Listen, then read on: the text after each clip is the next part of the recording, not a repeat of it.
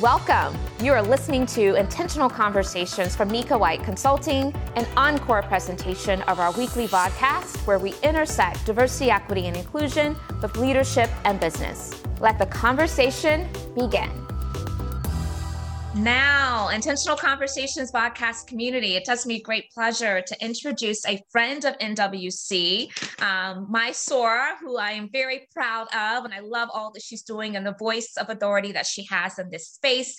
And I'm talking about none other than Sacha Thompson. Sacha is the founder of the Equity Equation, LLC, a high-touch boutique consulting and coaching firm based in Washington, D.C. area. She has 20 plus years of experience within the education, nonprofit, and tech industries. Sacha's work is about removing barriers or providing support in order to get to a place of equality. She helps executives and leaders have that important dialogue and coach them to the necessary long-term changes that develop institutional cultures of DEI. Sacha is a certified professional diversity coach, 4 stages of psychological safety certified coach, and certified diversity and belonging facilitator. She received her bachelor's degree in sociology, concentrating on cultural diversity and ethnicity, and a master's in educational policy, planning, and leadership from the College of William and Mary. Also, she has acquired her master's of business administration from Johns Hopkins University, where she focused on management and marketing. We discovered that we both have that marketing communications background. I'm sure that's going to surface in our conversation today. But podcast community, you know what we do at this time. We find ways to celebrate, to honor, to appreciate our guest co-host. And so find those emojis, find the chat, whatever way we can make Sacha feel welcome. Let's do so at this time.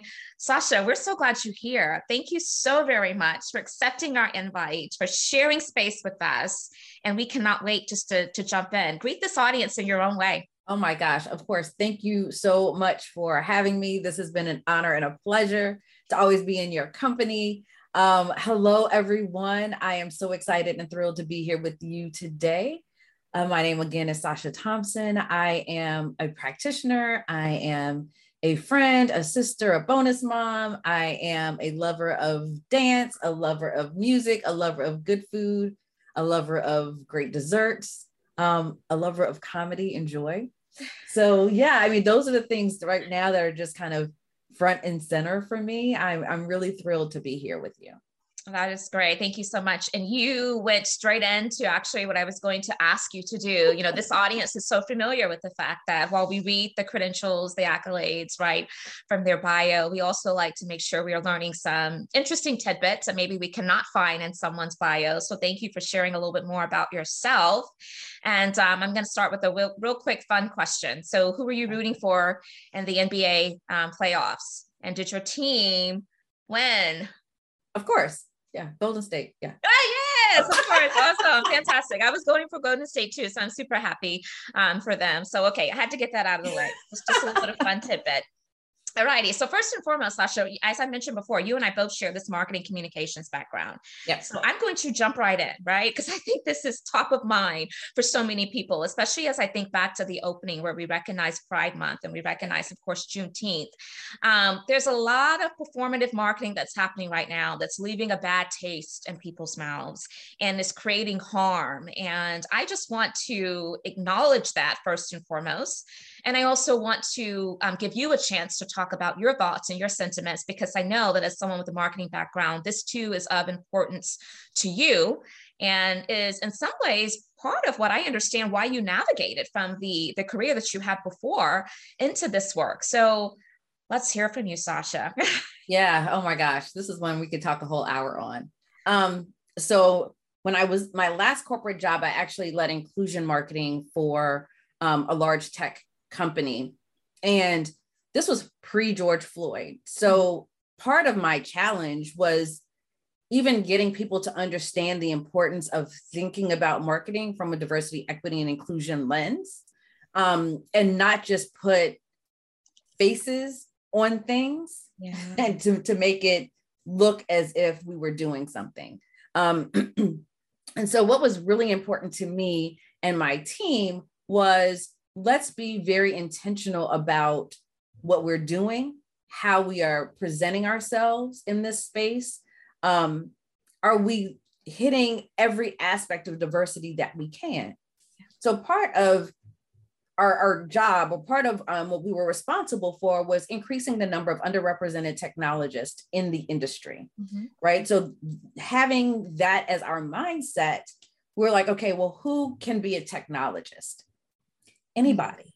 And so it was important for us to reflect that, not just on brochures or on flyers, but who was speaking on stage, and not just having them talk about diversity and inclusion, but talk about technology, like they're technologists, right? So let's talk about machine learning. Let's talk about artificial intelligence, and let's talk about it at the intersection of how does your identity impact how you show up at work in this space, right? So I was very intentional in making sure that we weren't just putting Black and brown faces on things, but we wanted to make sure that we gave them the platform to speak truth to power, right? Like if you are an engineer, what made you go into engineering, right? What are the things that you're working on? And so post George Floyd, excuse me, what I noticed was, and it wasn't just us, it was every company, right? This rush to, okay, what can we do? Low-hanging fruit, check a box to say, we're on it, right? We have it. And I'm just like, no. Yeah. And so I got a lot of pushback because I was saying no to things that they thought were great ideas. And I'm like, if you're causing more harm than good to the communities that you're saying you're supporting, then that's very problematic, right? So just as many companies had these listening tours and to debrief what was happening, one of the things that I did was said, okay, let's bring in someone to talk about racial trauma. Like, let's start there. And then let's start having conversations in smaller groups, because maybe not, people don't want to always share with everyone. Right. And then let's have the resources available so the therapist, because your manager's not a therapist, they may need someone help too, to be there and support. So it was much more for me, and even in the work that I do now, how do you go just beyond checking the box to truly being intentional in the impact that you're going to have on the community? And so that's how I operate now. When I see things, the superficial checkbox things, like my skin crawls. So when I saw, the Juneteenth ice cream or the paper goods, where it's like the freedom for us, I'm like, oh my, like, oh, okay. Don't forget the equitable Vaseline, right? Yeah. Yes. All the things. And so I think it's just very problematic when, one, it's just to check a box. Two, you may be causing more harm, not only to the communities, but to your brand. Like, is that who you really want to be known as?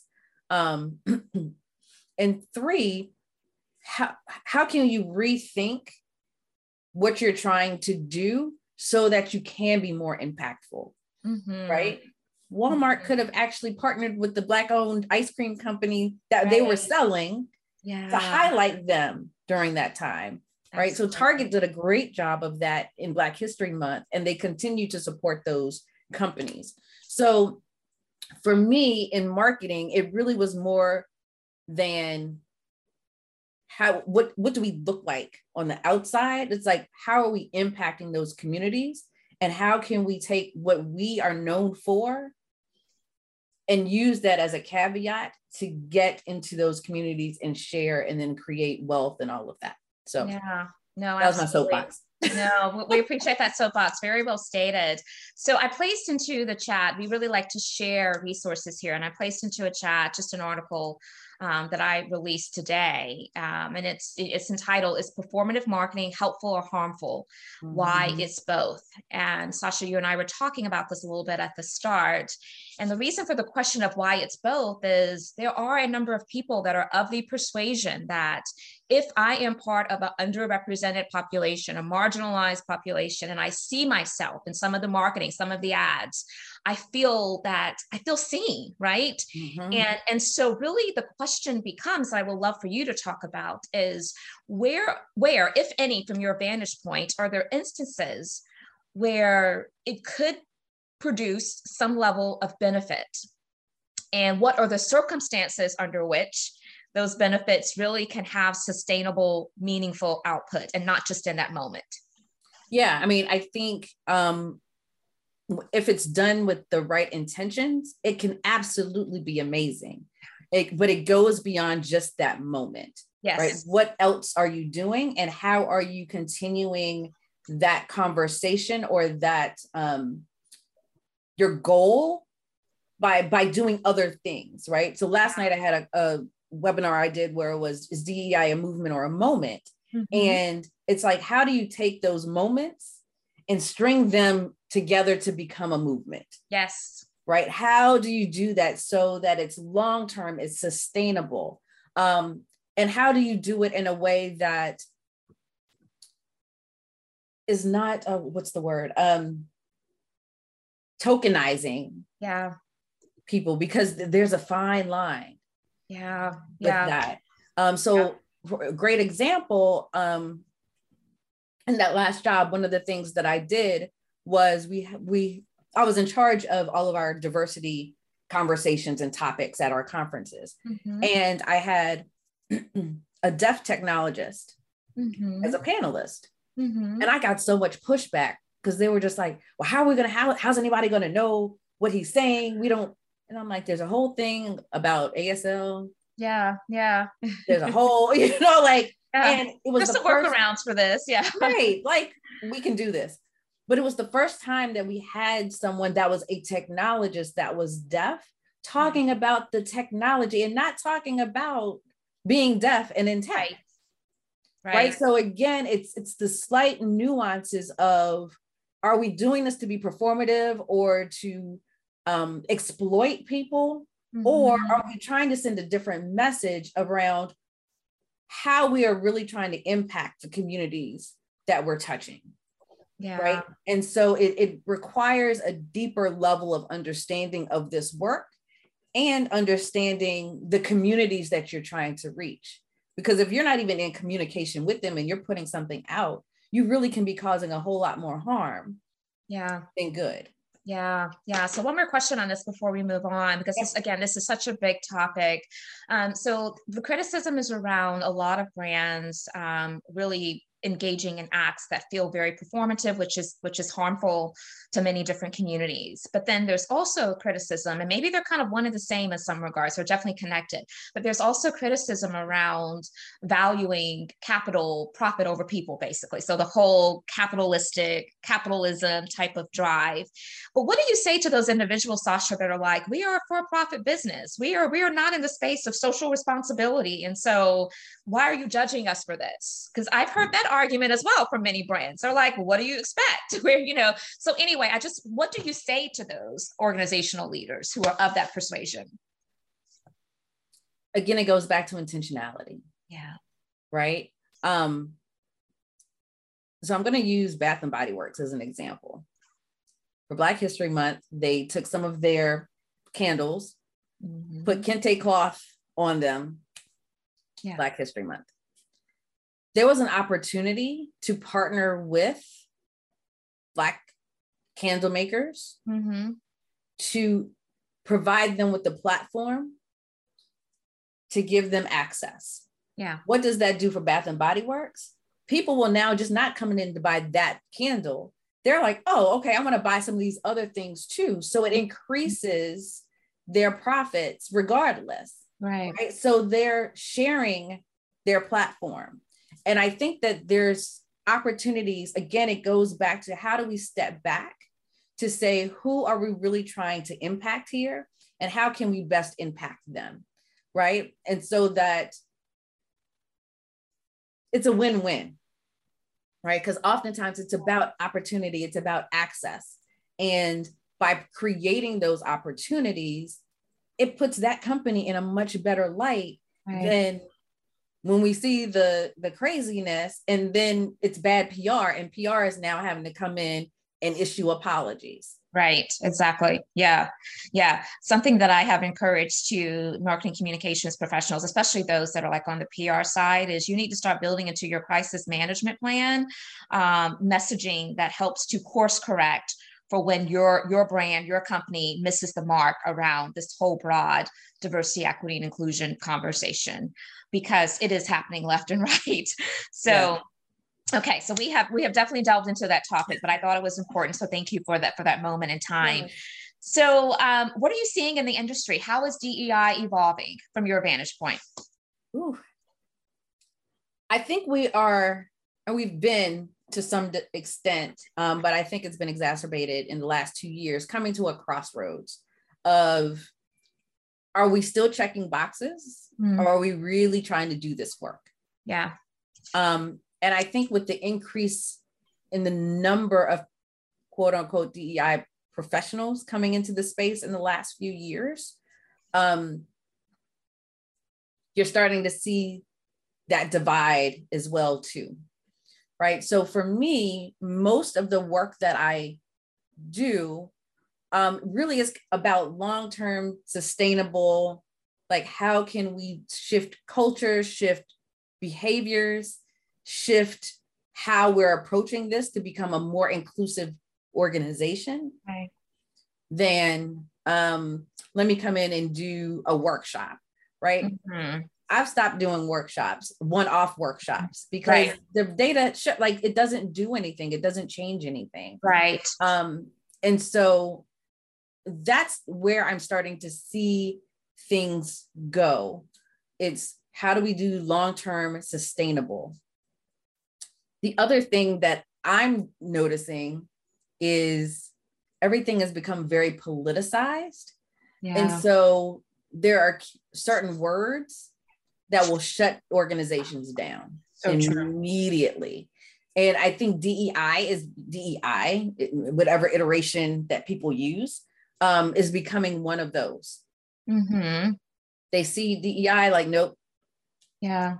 I don't want anything to do with it. Right. That's a leftist ideal. And they go down that very politically charged path. When I start talking about how do we make sure everyone within the organization feels that they are valued, seen, and included, mm-hmm. that tends to, okay, yeah, that's important to us. Yeah. Right. Yeah. I would say 90% of my clients right now come to me because they are interested in psychological safety. Mm-hmm. That's the buzzword. Yeah. But I'm like, okay, if we're going to talk about psychological safety, let's measure it for what it looks like for your team. Mm-hmm. And then I can create a plan, a 6 to 12 month plan on how we're going to shift the culture of your organization so that it's not just around psychological safety, but inclusion. And I pull in all of the same things, right, without having to say or talk about DEI. Yeah. Yeah. Yeah. I appreciate the acknowledgement of how words sometimes can be a barrier for people to really engage meaningfully into certain conversations. Do you think that also, though, it could be a crutch? Because I believe that there are a number of people that even at their core, regardless of what you call it, because we've added so many different acronyms, the JEDI, that we've added all the alphabets, right? And I was part of the group that also was kind of adding to the alphabets. And I finally thought, you know what? It is what it is. We need to call it what it is and stop giving people a pass from saying, I'm uncomfortable with that language, and help them to just accept it. So where is the balance there, Sacha? And I really don't know. This is something that I grapple with quite often too, because there was a time that I would say, okay, we're not going to use the words DEI. We're going to talk about it as how do we, effectively leverage human difference, but I mean, at the end of the day, it is what it is. And it is what it is. Yeah. What's the balance there for you? I mean, I think I'm in the same boat, and it's not that I don't say DEI. Well, sure. Yeah. I try not to add the other letters. We're going to get to like how it's, the plus. I'm just going to say the DEI plus. Yeah. Because I don't even think people have the fundamental understanding of what diversity, equity, and inclusion are. Yeah. Right. And so I'm like, let's define each of these, because many people, they're all the same. It's one thing. Exactly. And I'm like, they're very different things. Yeah. Yes. And so, and I'm like, and how is your organization defining it? Because I guarantee when you say diversity to one person, no one is going to come up with the same definition, right? Everyone is looking at it differently. So if you have set in place, this is what diversity means here. This is what equity means here. And it's different than equality, right? Like, let's have that conversation. That part. And then let's talk about, what does inclusion look like? Yeah. And so for a lot of my work, many of the companies I work with have defined diversity pretty well. So that's why we really don't touch on that. And I focus on the inclusion part right now, because that's where they're struggling. Folks, their voices aren't being heard. They're not being seen. They're not getting promoted, like whatever the issues are. So I'm like, let's deal with that. And then once we define what those things are, now let's talk about equity. What does equity look like within your organization? How do you start to balance this out? Yeah. And it's not giving everybody the same thing. Absolutely. It's definitely not giving everybody the same thing. What I love about your practice, your work, your platform is that you are really intentional about giving back to practitioners who are in this space, helping them to kind of find their way. And, quite honestly, while I've loved the greater attention, the deepened attention that's been given to our work and our discipline, in some regards, there have been a lot of questions of how do we better regulate it? And if that's even, the best word to use there, because there are a lot of people who overnight became DEI experts, right? Of course, yeah. And so here's the thing. Many consultants are joining this space. And are they moving the needle? Are we moving the needle? I'm putting myself into that. Or are we just making noise? Because that's kind of the argument that I'm hearing sometimes. Yeah. I think it's a little of both. Yeah. I think there are a number of practitioners that have come in. No, I'm not going to even call them practitioners. There are a number of people that do DEI consulting. Yeah. That came into it because they saw it as a lucrative industry. Yes. Right. And they have a very set way of creating things based on their experiences. I think they are causing, and it's starting to trickle out now, some damage. Because I'm now talking to folks that are like, I've worked with this consultant and they scared us, they yelled at us, they didn't give us, it's just the list of that experience has been horrible. And then now they're like, okay, now we need to actually do some work. So I'm seeing that. I'm seeing a number, to your point earlier, around people coming into it about passion. Yeah. And I'm like, okay, but what else you got? I know, right? I often say passion only would take people so far. You need both will and skill to be able to work and do it effectively. And I'm just like, what else do you bring to the table? Like, what other skill set do you have? Yeah. Is it, again, marketing? Is it strategy development? Is it program development? Is like, what else is it that you have? Because this work is hard and that passion will wane. Yeah. And so you need to be able to fall back on a skill set that you can marry with DEI, that can push this forward. The other thing that I've started saying to a lot of people that are coming to me and saying, hey, I'm interested in getting into DEI. And I'm like, no, stay in your role and look at it from an equitable and inclusive lens. Right. You can do DEI work, not having a title of DEI. And that is the message that I think so many people miss. Yes. They feel like it only should be owned and it only belongs to those who are charged with the title of DEI officer, manager, director, leader, or even like the HR professionals. It belongs to all of us. So I love that message. And we need for more people to gravitate to that. Yeah. And I'm like, that's how this work becomes, I talk about DEI needs to be in the company DNA, right? And so how it becomes part of the DNA is when you have people that are looking at things from an equitable lens in accounting, in finance, in marketing, in product design, in product development. Like when you have people that are thinking about this from with a DEI lens, that's how we get this work done. Absolutely. Right. Absolutely. And the chief diversity officer is just helping put some of the pieces together. Yeah, they're just the resource. They're not the sole owner of the work. And you know what else frustrates me about that, Sacha, is that there are so many organizations where their DEI function sits under HR. And I understand why. But to your point a moment ago, it just doesn't affect people ops. It affects everything. And I think that's one of the misses. And so I am often, when I am asked to advise around where should this role fit, yeah, I'm saying it needs to report directly to your top senior level leader, your CEO, your president, but it needs to certainly have those strategic alliances and influence across all areas of the organization, not just the HR piece.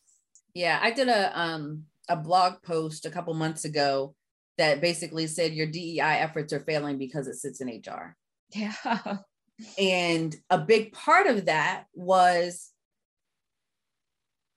HR is about people, process. Let's protect the company, mitigate risk, right? Yeah, right.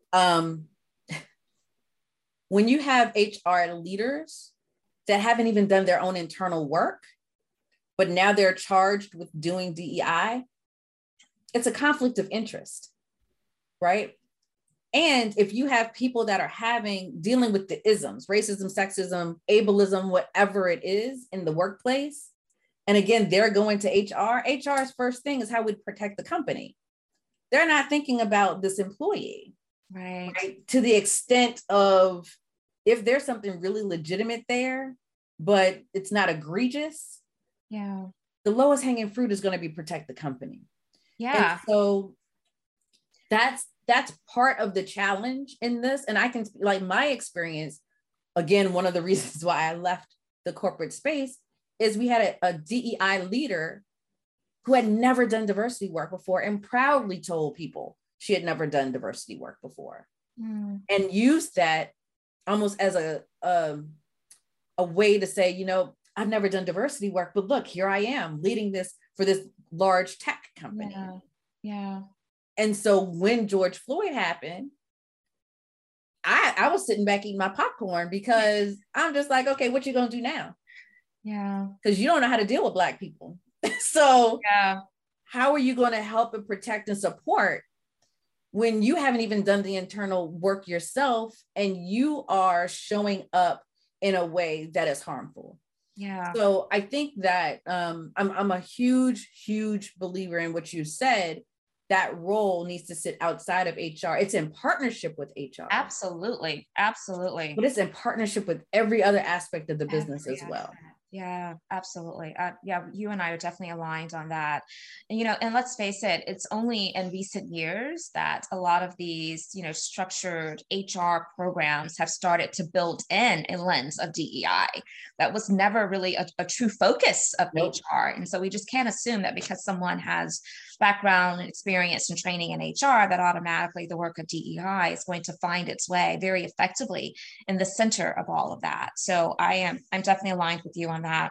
And I'm going to add too, when you look at SHRM, who is leading the charge in this, when you look at the demographics of who's in HR, that should tell you anything you need to know anyway, right? It's very problematic. And so, there's a lot of work that needs to be done. I agree. I'm paying attention to the chat and there's some really good stuff that's coming up. So Toki says HR equals human remains. Oh, that gutted me, but that was, yes. And then Tina McDaniel shares the importance of DEI work has been minimized by placing folks in DEI roles where there is a lack of will and skill. And what people don't realize is when you do that, it compromises the entire turf, right? We need to be protecting the full turf, not compromising it. I'm all for giving people an opportunity, but that is not the best way to be able to sustain this work, right? Because then there's a stain that's cast on it as, maybe, see, it's not strategic, it's not important, it's not necessary, you don't have to be effective, it doesn't take all of that. And yes, absolutely it does. Which brings me to my next question though, Sacha, because I know that you do a lot of coaching around individuals that are practitioners in this space. And you're releasing, in fact, a new practicum coaching program in September. I want you to give the audience an opportunity to understand what that is for, what was the impetus for it, probably relates a lot to what we're talking about, but exactly. Yeah, let us know. Yeah, so the what I'm calling is the DEI practitioner practicum. It's for folks that are in the first 5 years of their DEI experience. Yep. And I say specifically DEI experience because many people have been working for several years, but they're now doing DEI and they're just like, okay, I don't know what I'm doing. And so it really came from a couple of things. One-on-one coaching with practitioners and the types of questions that I was getting over and over and over again. And I've done a couple of group coaching programs with practitioners. And again, some of the same things. And so this is a 6-month program, and I call it a practicum because you're going to learn, but I also want you to bring in the challenges that you're having in day to day, and we're going to work through it together, right? So there's one-on-one coaching, there's group coaching. I'm doing deep dives on key topics because that's another thing that comes up quite a bit. So I had someone a couple of weeks ago say, I hear a lot about diversity. I hear a lot about inclusion. No one is really talking about equity in this space. And what does that look like? So I'm like, you know what? Let's have a deep dive, right? Yeah. So we're going to be doing a deep dive on that topic, just part of my community, my larger community. But those are the types of things in this practicum that folks will be able to get out of it. And so ultimately it's, how do I do my job better? How do I learn from other practitioners? Because again, one of the things that I hear often is I reach out to practitioners on LinkedIn and I get crickets, right? Mm-hmm. No one really wants to talk to me, or I have a hard time making some of those connections. Right. And so that's in this practicum. I'm like, I'm bringing in the practitioners. Like, you don't have to hear from me, because I mean, I could talk all day, but hear from other folks in this space, hear from people that are specialists in these key areas. And so that's what that practicum is really about. It's building community, it's increasing knowledge. It is also honing in on your why. Mm-hmm. Mm-hmm. Let's go beyond passion. Yes. And let's talk about your values. Let's talk about your skill sets. Let's connect the dots. Yep. So that you don't have to be a jack of all trades in this space. Mm-hmm. Like, know your lane, because I know my lane. So yes, that is really good, because sometimes I find that people believe that they have to do all things under this broad umbrella. There's so much work to be done that we need sometimes for people to have different specialties and a very specific niche in which they can be tapped for that deepened knowledge and expertise around solving for issues that are relevant to those topics. And so I appreciate that. I value the work that you're doing, Sacha, to help practitioners in this space to get more grounded, to get better support. And so let me know if there's anything that I can do as you are continuing to engage this population of practitioners that we want to be successful. Because I do agree that sometimes, we have to lift as we climb. We don't always get to where we are on our own. Someone has helped us in our journey too. So we have to make sure as veterans, as those who are with deep experience, can help mentor those newbies. And the other piece I forgot to mention that's a part of that too, which is such a critical part of just my practice and all the things that I do, is self-care. Yes. I look at DEI practitioners as the frontline workers in corporate spaces when the foolishness happens outside the company. And so how do we take care of ourselves, and what does that look like? Yeah. And how, even if it's 5 minutes a day, and what you can do to make sure that you're centering and grounding yourself. And so that's a huge part of what I share with them too. No, that's good. Yeah. Self-care and wellness is really important for those who are working in this space. We have to beyond, more times than not. We don't get as much grace when we say, I need to take a step back, because, people know you were called to this work. You are positioned to do this work. So even in the hard times, we're going to lean on you because this is what you signed up for. And so, yes, reminding those practitioners to take a step back and to recharge and refuel is so critical. Yeah. So I'm seeing lots of good stuff into the chat. So we're going to now shift a little bit. I will let you all know that if you have some thoughts and curiosities you're holding, or even just some contributions you want to make to this conversation, we wish to invite you to unmute yourself and share. You can raise your hand and be called upon.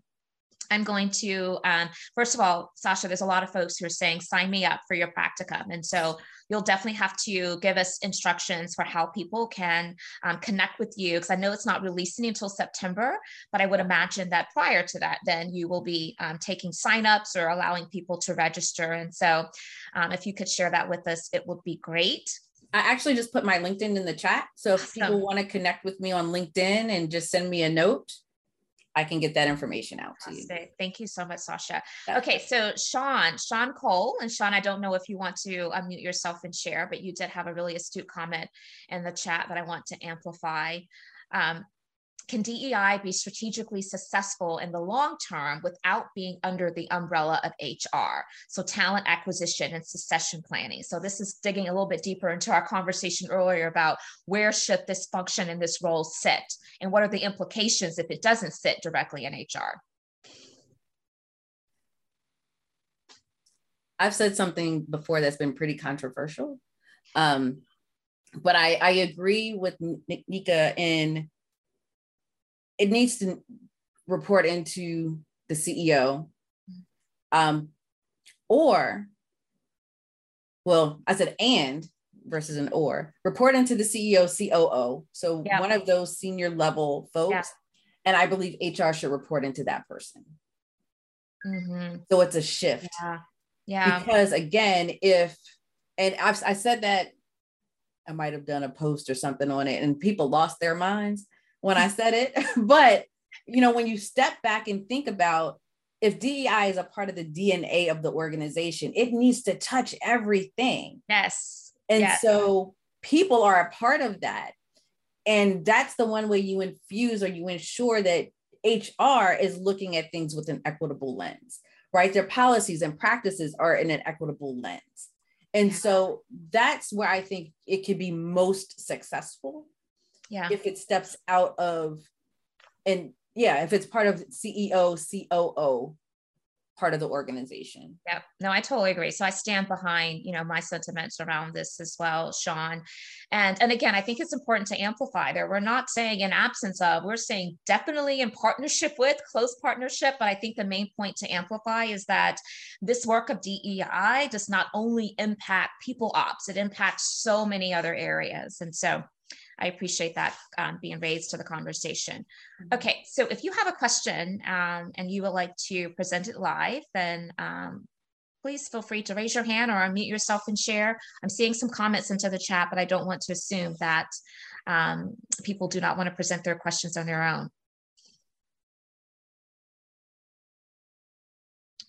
Okay, so I'm seeing Tina's question. Tina, I'm going to present your question for you. And if you are interested in maybe elaborating, certainly put your hand up and I will spotlight you. By virtue of organizational structures, DEI typically falls under the HR umbrella. What are your thoughts around how those of us who are in HR can be effective, particularly when we are unable to impact the org structure? What would you say to that, Sacha? Oh, that's tough. This is where strategy comes in, right? I tell my coaching clients this too, because many of them do fall in HR. And I'm like, who are your accomplices in other parts of the business? And how do you tap into them? And how do you get them to partner with you or do lead things with you, helpfully guiding them from behind, right? That's how you start to impact some of the structure, because now folks will start to see, oh, okay, this is happening in this part of the organization. This is happening over here. Maybe we need to rethink how we're doing this, right? So it's not a direct, we need to reorg. It's based on how things are happening within the organization. people start to step back and realize, okay, maybe we need to rethink this. There are a few companies that do have that structure. And so maybe it's looking at them and seeing how they're set up and really learning from them. I was thinking of one in particular where they started their DEI person in HR, moved them to the CEO. And then the CEO was just like, this is way too much. I can't take it, and move them back to HR. Right. So it was less about the organization than it was who was in the role and how willing they were to push the agenda forward based on their comfort level. Right. So again, you're dealing with people. That's a big challenge. I don't know, Nika, what would you?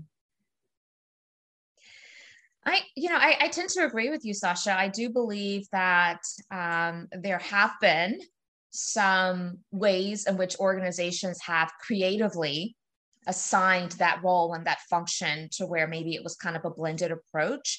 But what I know about those situations is that they were leaders and professionals who also had a depth of training around not just the HR function, but very explicitly the DEI function and role as well.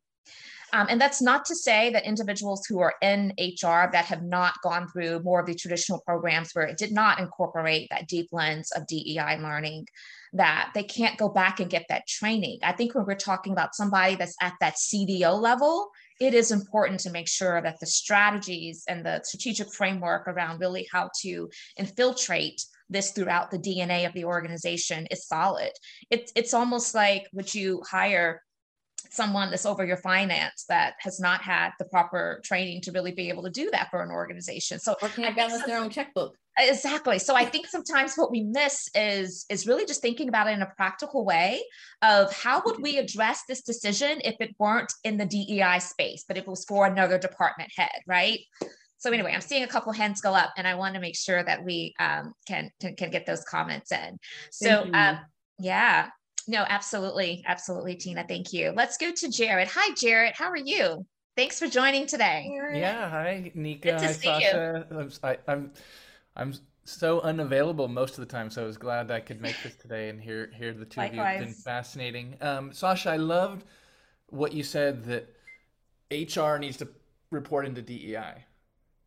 And as we know, because I've been in-house on tech companies working on DEI teams who report into HR, and the CHRO or the equivalent, maybe means well, maybe doesn't, but almost inevitably, invariably doesn't have the fluency, the drive, the commitment, and it becomes a risk-averse, all the things we know. So I'm curious to hear more about, I think your idea is brilliant. Have you had any receptivity to that?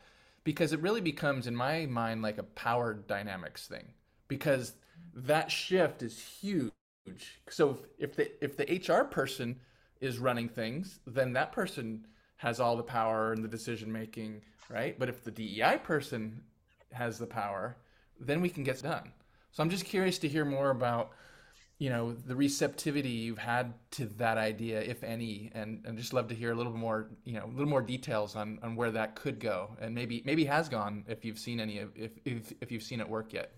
Yeah, so I think that was one of my posts that ended up with, I don't know, like 30,000 views. Like, it was just ridiculous. Like, how you have some posts that some people see, and that one, I woke up the next morning like, what in the world has happened? But I think part of that was, and what was interesting about it, folks that were in HR roles, and at first there was a visceral reaction to like, no, that would never work.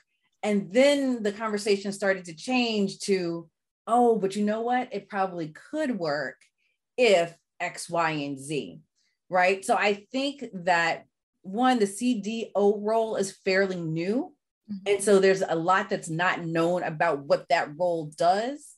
And I think once that becomes a little bit more solidified in the industry, and what the expectations of that role are and how it should be an umbrella to everything, you'll start to, it may shift. Now, what other teams go under that CDO role is another part of that conversation too, because you can't just have HR, right? So what does the structure look like when you have a chief diversity officer that has folks reporting into them? You know, is it someone from the product team? Is it a dual relationship? Like, so those are things that we still need to figure out. But yeah, it was just one of my thoughts that I was like, yeah, let me throw this out there and see what sticks. Yeah, I love it. I hope Me too, it gains traction. Yeah, I hope it gains traction. I'm glad you did, because again, this industry, this space, just like other spaces, we have to be innovative. We have to, bring forth some reframing and reimagining of how in which we're doing things. And so if nothing else, I like the fact that it sparked really good banter around people interrogating their thoughts on, could this work? Could it not work? How can it work? And I think we need more of that. So good to see you, Jarrett. Thanks so much. And by the way, Jarrett has a great book out. It's called White Men Confronting Racism. And so right there. Yep, I know. I have mine on my shelf too. We appreciate you, Jarrett. Okay, we have some hands up. Alicia McConnell. I'm actually going to spotlight you now. Thank you kindly for being here. Hi, thank you. Hi. Hi, Alicia. I'm calling in from Dublin, Ireland. Oh, fantastic, Ireland. And so I work in the sports space, and in many sport organizations, like DEI is separate from disability. So I sort of wanted to know your thoughts there. One of the things I was actually discussing today was, yes, with diversity, equity, inclusion, and explaining those differences and some similarities. We talk a lot about belonging. I don't know if anyone tuned into the NCAA conference. They had a long day of sessions. Really, it was a great day. And so those were just a couple questions, and I had to write them all down. And then lastly, I often use different emojis, because most emojis were in the beginning with emojis. They were all white. So I tend to use a darker emoji, and I've sort of been called out, like, you can't do that. And so I wanted to get your feedback on that. Like, even with my raised hand here, is that me being stupid? Thank you. Like, where do we start? It's a really good question, Alicia. Thank you. Yep. So let's work our way backwards. The emoji thing, my thing with emojis is use whatever you want to use. Like, what you feel like using, use it. It's just like, I do a session on identities, and it's like, no one can tell you what your identity is. Like, you own your identity. And so I look at the emojis the same way. If you want to be a purple unicorn in your emoji, fine, go for it. Right. If that's what your spirit. The second thing that you talked about was the use of belonging. And it goes back to what we were talking about with just kind of the alphabet soup of all of this. And I think belonging is one of those phrases that was used to kind of soften the blow of what the work is. And I'm like, if we can't get from diversity, equity, and inclusion, then there's no way I'm going to belong, right? If we can't even talk about inclusion, there's no way I can belong. And so I tend to not use belonging when I have some of these conversations, knowing that other people do. Like justice is another one. If we can't have a conversation around diversity, equity, and inclusion, how are we going to even get to justice? Right. And to me, justice is part of the equity piece. Mm-hmm. So yeah, that's kind of my thought process on that. And then I think the first question you had was the disability being separate from DEI.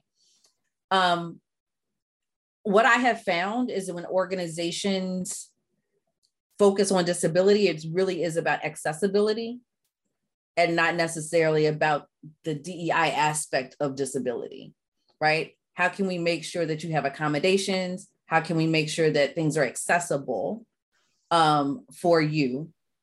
But it's somewhat separate and apart from the diversity, equity, and inclusion conversation.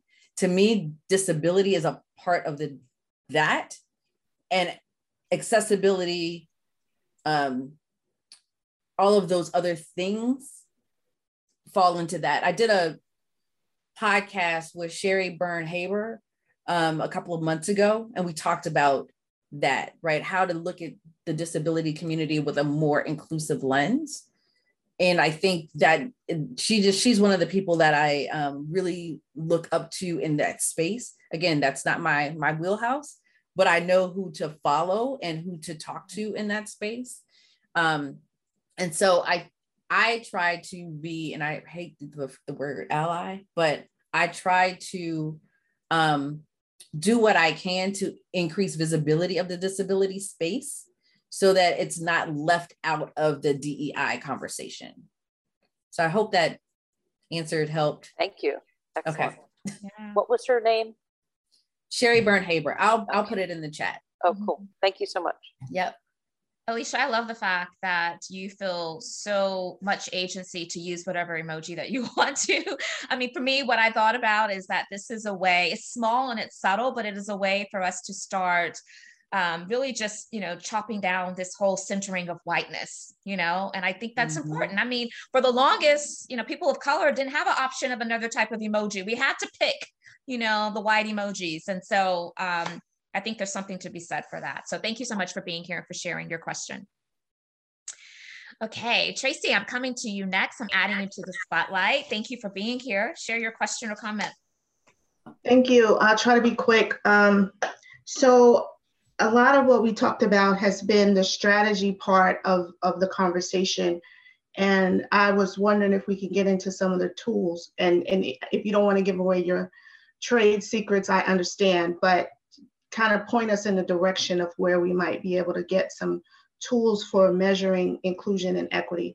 And the reason I'm saying this is because I've kind of, as a practitioner, grown a little frustrated when agencies say they're supportive of DEI, but they really mean that representational diversity only.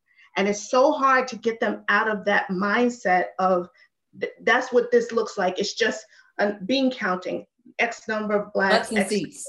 Yep. Yes. So I want to see some tools around inclusion and equity so that we can start expanding their mindsets to include those other factors or dimensions. Thank you. Ooh, there's a ton of them out there, which I think is part of the challenge.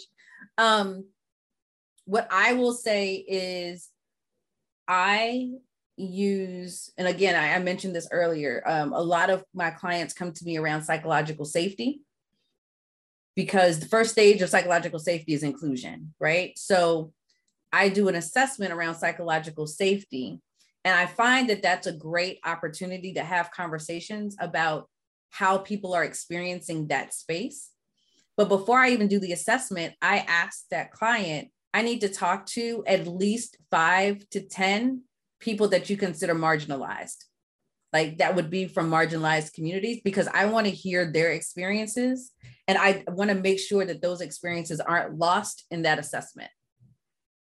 Because what we often do is, oh, if we only hear it from 1 or 2 people, right, we dismiss that as not important. But so I want to make sure that I balance what I'm hearing from them with what the results are saying. And then I can present that leader with a score. And what I've been able to do is say to them is, this is your score. This isn't your team score. This is how you create psychological safety for them. So if it's low, that's a reflection of you as a leader. Now, what can we do to change that? Right? And so it's been fabulous in that they start to understand, okay, I need to do some different things here in order for people to feel valued, seen, heard, connected, right? So it's it's more around like, how do we measure inclusion? How do we measure how people are showing up? How comfortable do they feel speaking up, right? Because stage 4 is challenger safety. If I can't speak up and say something is wrong because I feel that you're going to punish me in some way, then I'm not going to give you the best of who I am. So I find that tends to be a really great avenue to get into with a lot of my clients.